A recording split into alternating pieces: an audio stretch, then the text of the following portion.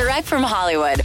Selena Gomez has long been an advocate for mental health and has been candid about her own struggles over the years. And she's now launching an incredible initiative to assist others battling it themselves through her popular makeup brand, Rare Beauty. Her goal is to raise $100 million for the Rare Impact Fund over the next decade to provide people in underserved communities access to mental health care.